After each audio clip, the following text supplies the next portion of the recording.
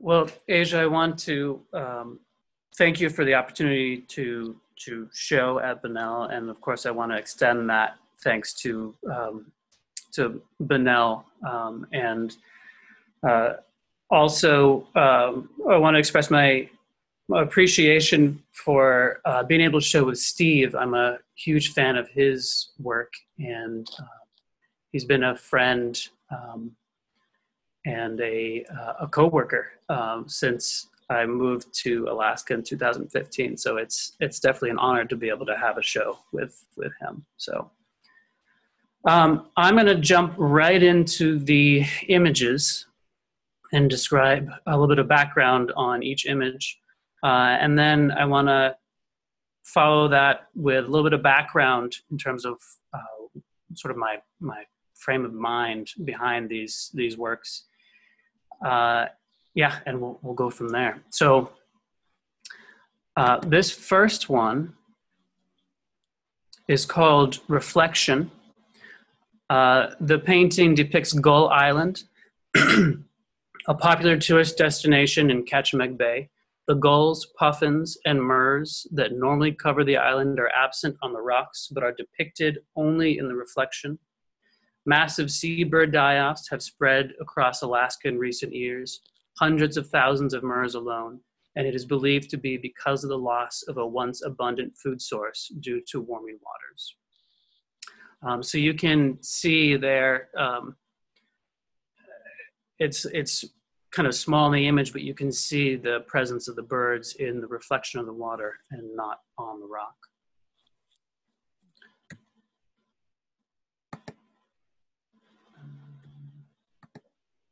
So the next one is called Symptoms of Paralytic Shellfish Poisoning.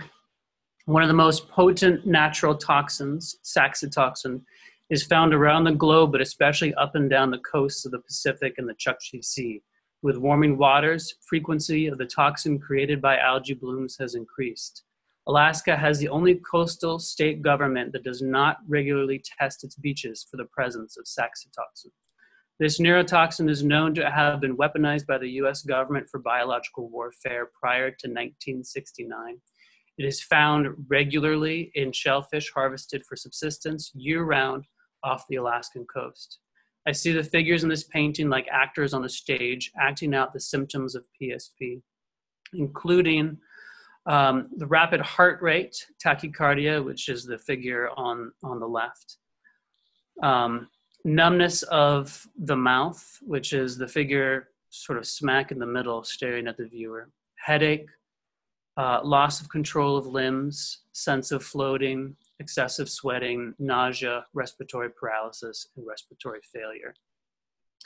I wanted to include a bit of inspiration for this piece. I saw this particular video by video artist Bill Viola titled Going Forth by Day. I believe I was traveling when I saw this, and it had a real impact on me. The entire scene is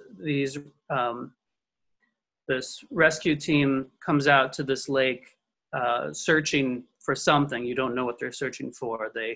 They unload their gear, and the light slowly changes into evening and then into night, and they fall asleep. And you're watching all of this unfold in front of you in this wide, nearly life-size, or screen where the figures are nearly life-size.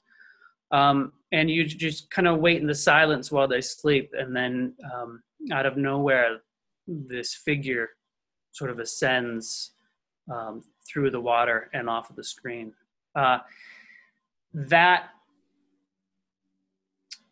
That image, this still, is also harkens back to a lot of Baroque paintings.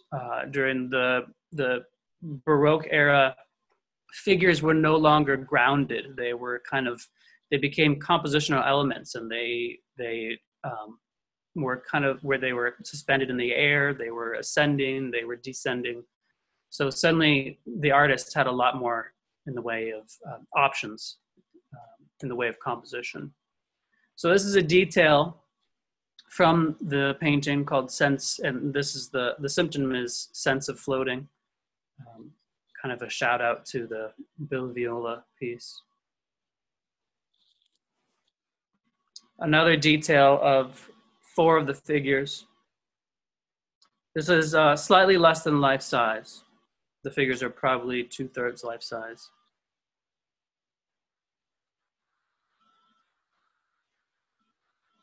Again, so excessive sweating, nausea, and there's a scene of clamming going on in the background. So the way PSP works is the shellfish must be consumed, and it affects not just humans, it affects mammals, seabirds. Okay, so moving on. I did several studies. This is study number 1. Several little studies while I created these paintings. These studies explore the history of the herring fishery in Halibut Cove. Our large-scale herring fishery began in 1911 to catch and process herring that came to spawn in Kachemak Bay, and pods of beluga whales and harbor seals fed on the herring in Halibut Cove Lagoon. At the peak of the fishery, 38 herring salteries operated in Halibut Cove to pack the herring in barrels for shipment. The fishery ended in 1928 when the herring population collapsed and the salteries stopped operating. Possible causes for the collapse include overfishing and pollution from the spawning areas. Large purse seines and gill nets were used to catch fish before they could reproduce, and the salteries dumped fish waste on the beaches and in shallow waters, destroying spawning habitat. That was taken from coastview.org. So let me move on to the next.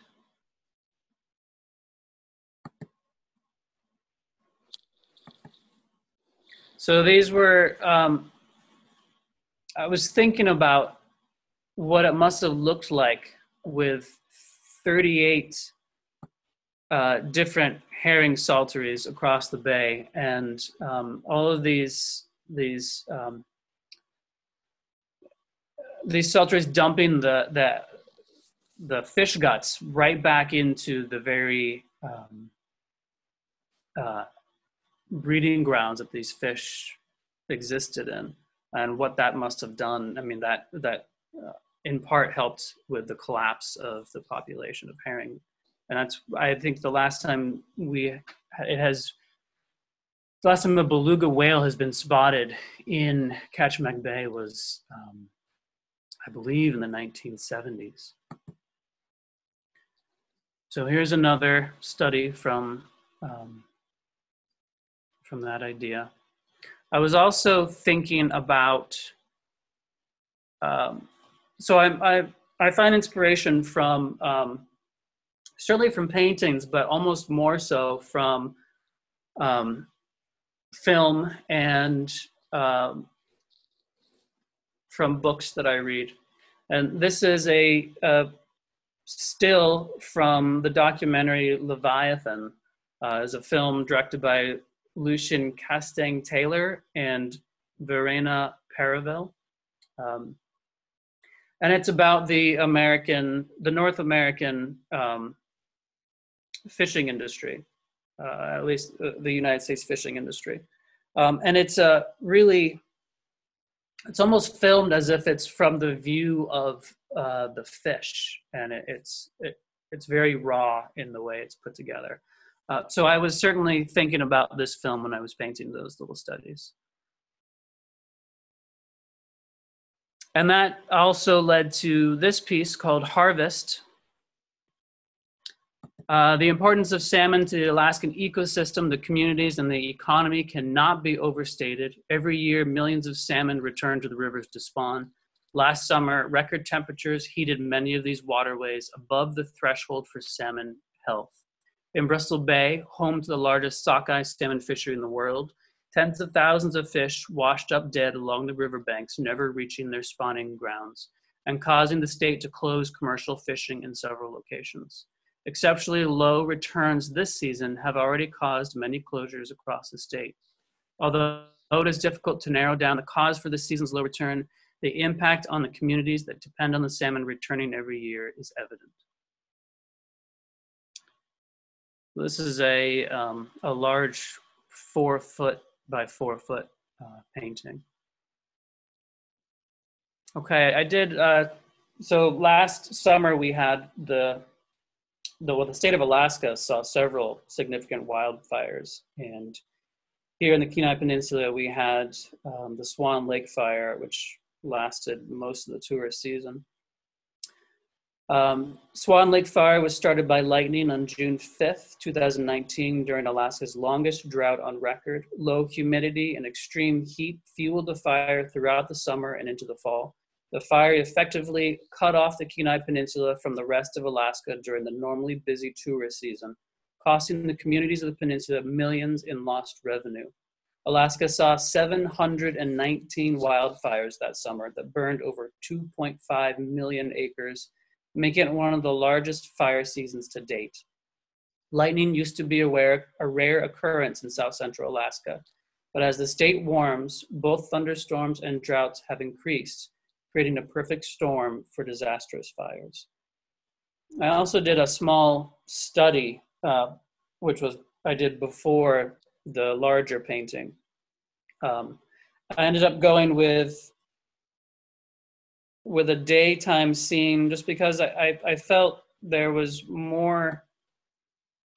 almost more sense of, an uncomfortable feeling to what seems to be a very regular scene. I mean, you would see this sort of scene on the hills above Homer during the summer, and it's rather a common landscape, and so the fire is sort of this subtle element to create a sense of uncomfort, as opposed to this, where the fire is obviously much more in your face. Okay. Open for business. The title from this piece is taken directly from the governor's mouth. Open for business reflects the three major industries that operate here in Kachemak Bay, including tourism, fishing, and resource extraction, oil and mining. The health of both tourism, depicted here by the Danny J. I think I have so here's the Danny J. The health of both tourism and fishing relies solely on the fragile balance of our environment. This can be seen by the effects on the tourism industry from the Swan Lake fire last summer and this season's shutdown of multiple fisheries due to low salmon returns. The actions of the resource extraction industry, depicted here by the Polarcus, which is the green and white boat on the left, have very real consequences on the former two industries. This painting, depicting an industrial disaster just off the canvas, so that disaster is seen just to you can see the smoke coming from the right. And you can see a oil spill response happening on the right-hand side of the painting. This painting depicts an industrial disaster just off the canvas, and an oil spill response is meant as a response to the current administration's, and that's plural, both federal and state, move to sell Alaska to the highest outside bidders and their willingness to promote resource extraction to the detriment of Alaska's land, environment, and its people. And here's just another detail. Okay, so I'm going to, I did a smaller piece that also went in the show, and it was sort of, I saw it as a bridge between Steve's and my work. Like I said, I'm a huge fan of his work, and I have a collection of his pieces, including this dodo bird. And the dodo bird has come throughout society, has come to represent extinction, the Anthropocene, extinction due to us. Okay, so I wanted to read a little bit to give you a background on this work. The works in this show, well, let me give you my larger painting to focus on while I read here. Okay. The works in this show are part of a series titled Eat, Drink, and Be Merry. The inspiration for this title came from John McPhee's book, Encounters with the Arch Druid, about David Brower, American activist and environmentalist. McPhee quotes Brower as saying, "I believe in wilderness for itself alone. I believe in the rights of creatures other than man. And I suppose I accept Nancy Newhall's definition.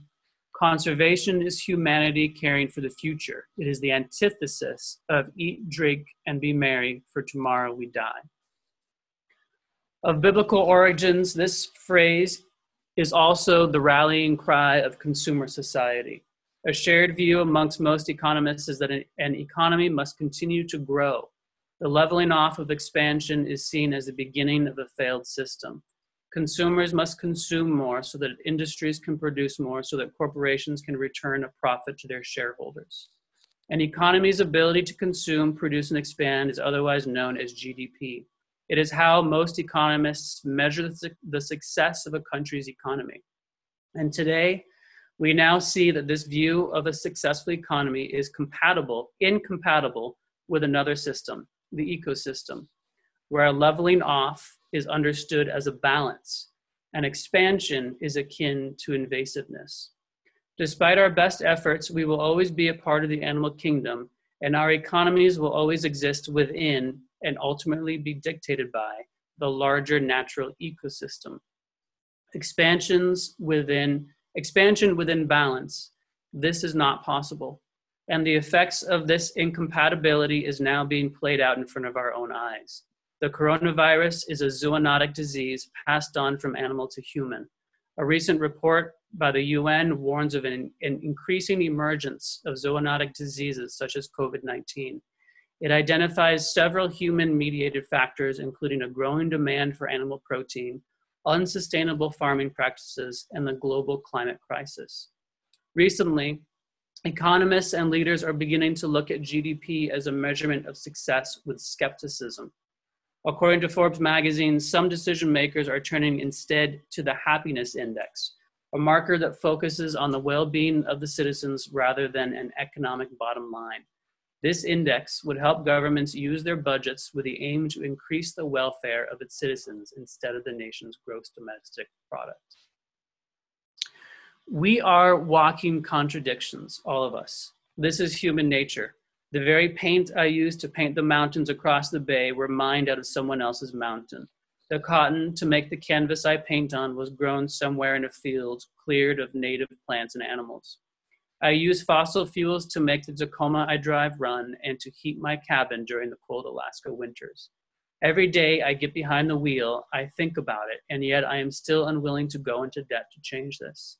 I eat very little meat, I buy organic, I reach for the peanut butter that doesn't have palm oil, the kind you still have to annoyingly stir, and I bring my own bags. I buy things that don a fancy, quote, sustainable, end quote, label. I debate with friends whether, with the latest technology, an electric car truly does have less of a carbon footprint than a gas guzzler.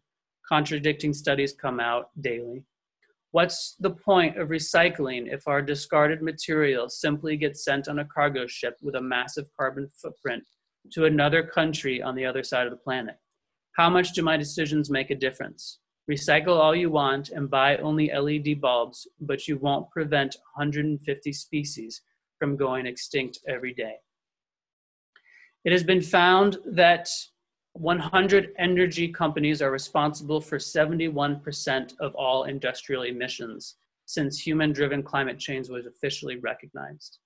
As soon as our species left the continent of Africa some 270,000 years ago, the world's biodiversity has been in decline. In addition to countless species of plants and animals, we drove the majority of megafauna of every continent we inhabited to extinction. Historically, this has been true of every continent but two, Antarctica for obvious reasons, and Africa. And Africa because there our species evolved with the other species. And since the Industrial Revolution and the colonization of Africa, even these species are now disappearing. It is believed that our brains evolved as we began to eat cooked meat. We congregated around fires at the end of a successful hunt and developed language to tell stories from the day. Since our species first emerged, our brains have quadrupled in size, giving us the ability to imagine, to plan ahead, to weigh our decisions and possible outcomes. According to E.O. Wilson, naturalist, biologist, and writer, our brain growth has been, quote, the most rapid transformation in the complexity of an organism in the history of life, end quote. Because of this, we can build rocket ships and send people into space. Yet, at our very core, we remain an animal. We share 99% of our DNA with our relatives, the chimpanzees. In his book, The Origins of Creativity, Wilson writes, quote, we are ruled by emotions inscribed in our DNA by prehistoric events little known and only partly understood. Meanwhile, infinitely puzzled, we have been catapulted into a techno-scientific age that may in time serve instructions to robots well, but not the ancient values and feelings that keep us indelibly human, end quote. I would never argue that our capacity to imagine is inherently a bad thing, but that variability has allowed us to create a world that is now inhospitable even to us. And our primal instincts, fight or flight, the hair that stands up on the back of your neck, the very instincts that help us to protect our families in a dangerous situation, like being hunted by a saber-toothed cat, offered little help to such a complex disaster we are now facing. So what can we do? It is the gesture that makes the difference, not whether your actions have an immediate consequence. Time for us to stop debating paper or plastic. It's the daily gestures that spread through the community and gain momentum and turn into action, and the actions turn into a movement, and the movement into real concrete change at the top. Eventually, the politicians and the corporations have to listen to the people demanding action. This exact chain reaction from the gesture to action to movement to change is happening right now with the current Black Lives Matter movement that is sweeping not just this country, but the globe and making real change. Witnessing this movement and its momentum, I truly have hope that we can unite and address the climate catastrophe. And it starts with your gestures in your community, but it doesn't end there. It ends at the very top with the politicians and the corporations. We can debate whether we truly make a difference as individuals, but remember, we are a social species, and it's the magnitude of a gesture that has the capacity to spark real change. I wanted to finish by playing a little excerpt. You'll recognize the voice. You can claim that we can achieve impossible results through so-called green investments without having to explain how it will be done or what the term green even means. Words like green, sustainable, environmentally friendly, organic, net zero, and fossil-free are today so misused and watered down that they have pretty much lost all of their meaning. They can imply everything from deforestation to aviation, meat, and car industries.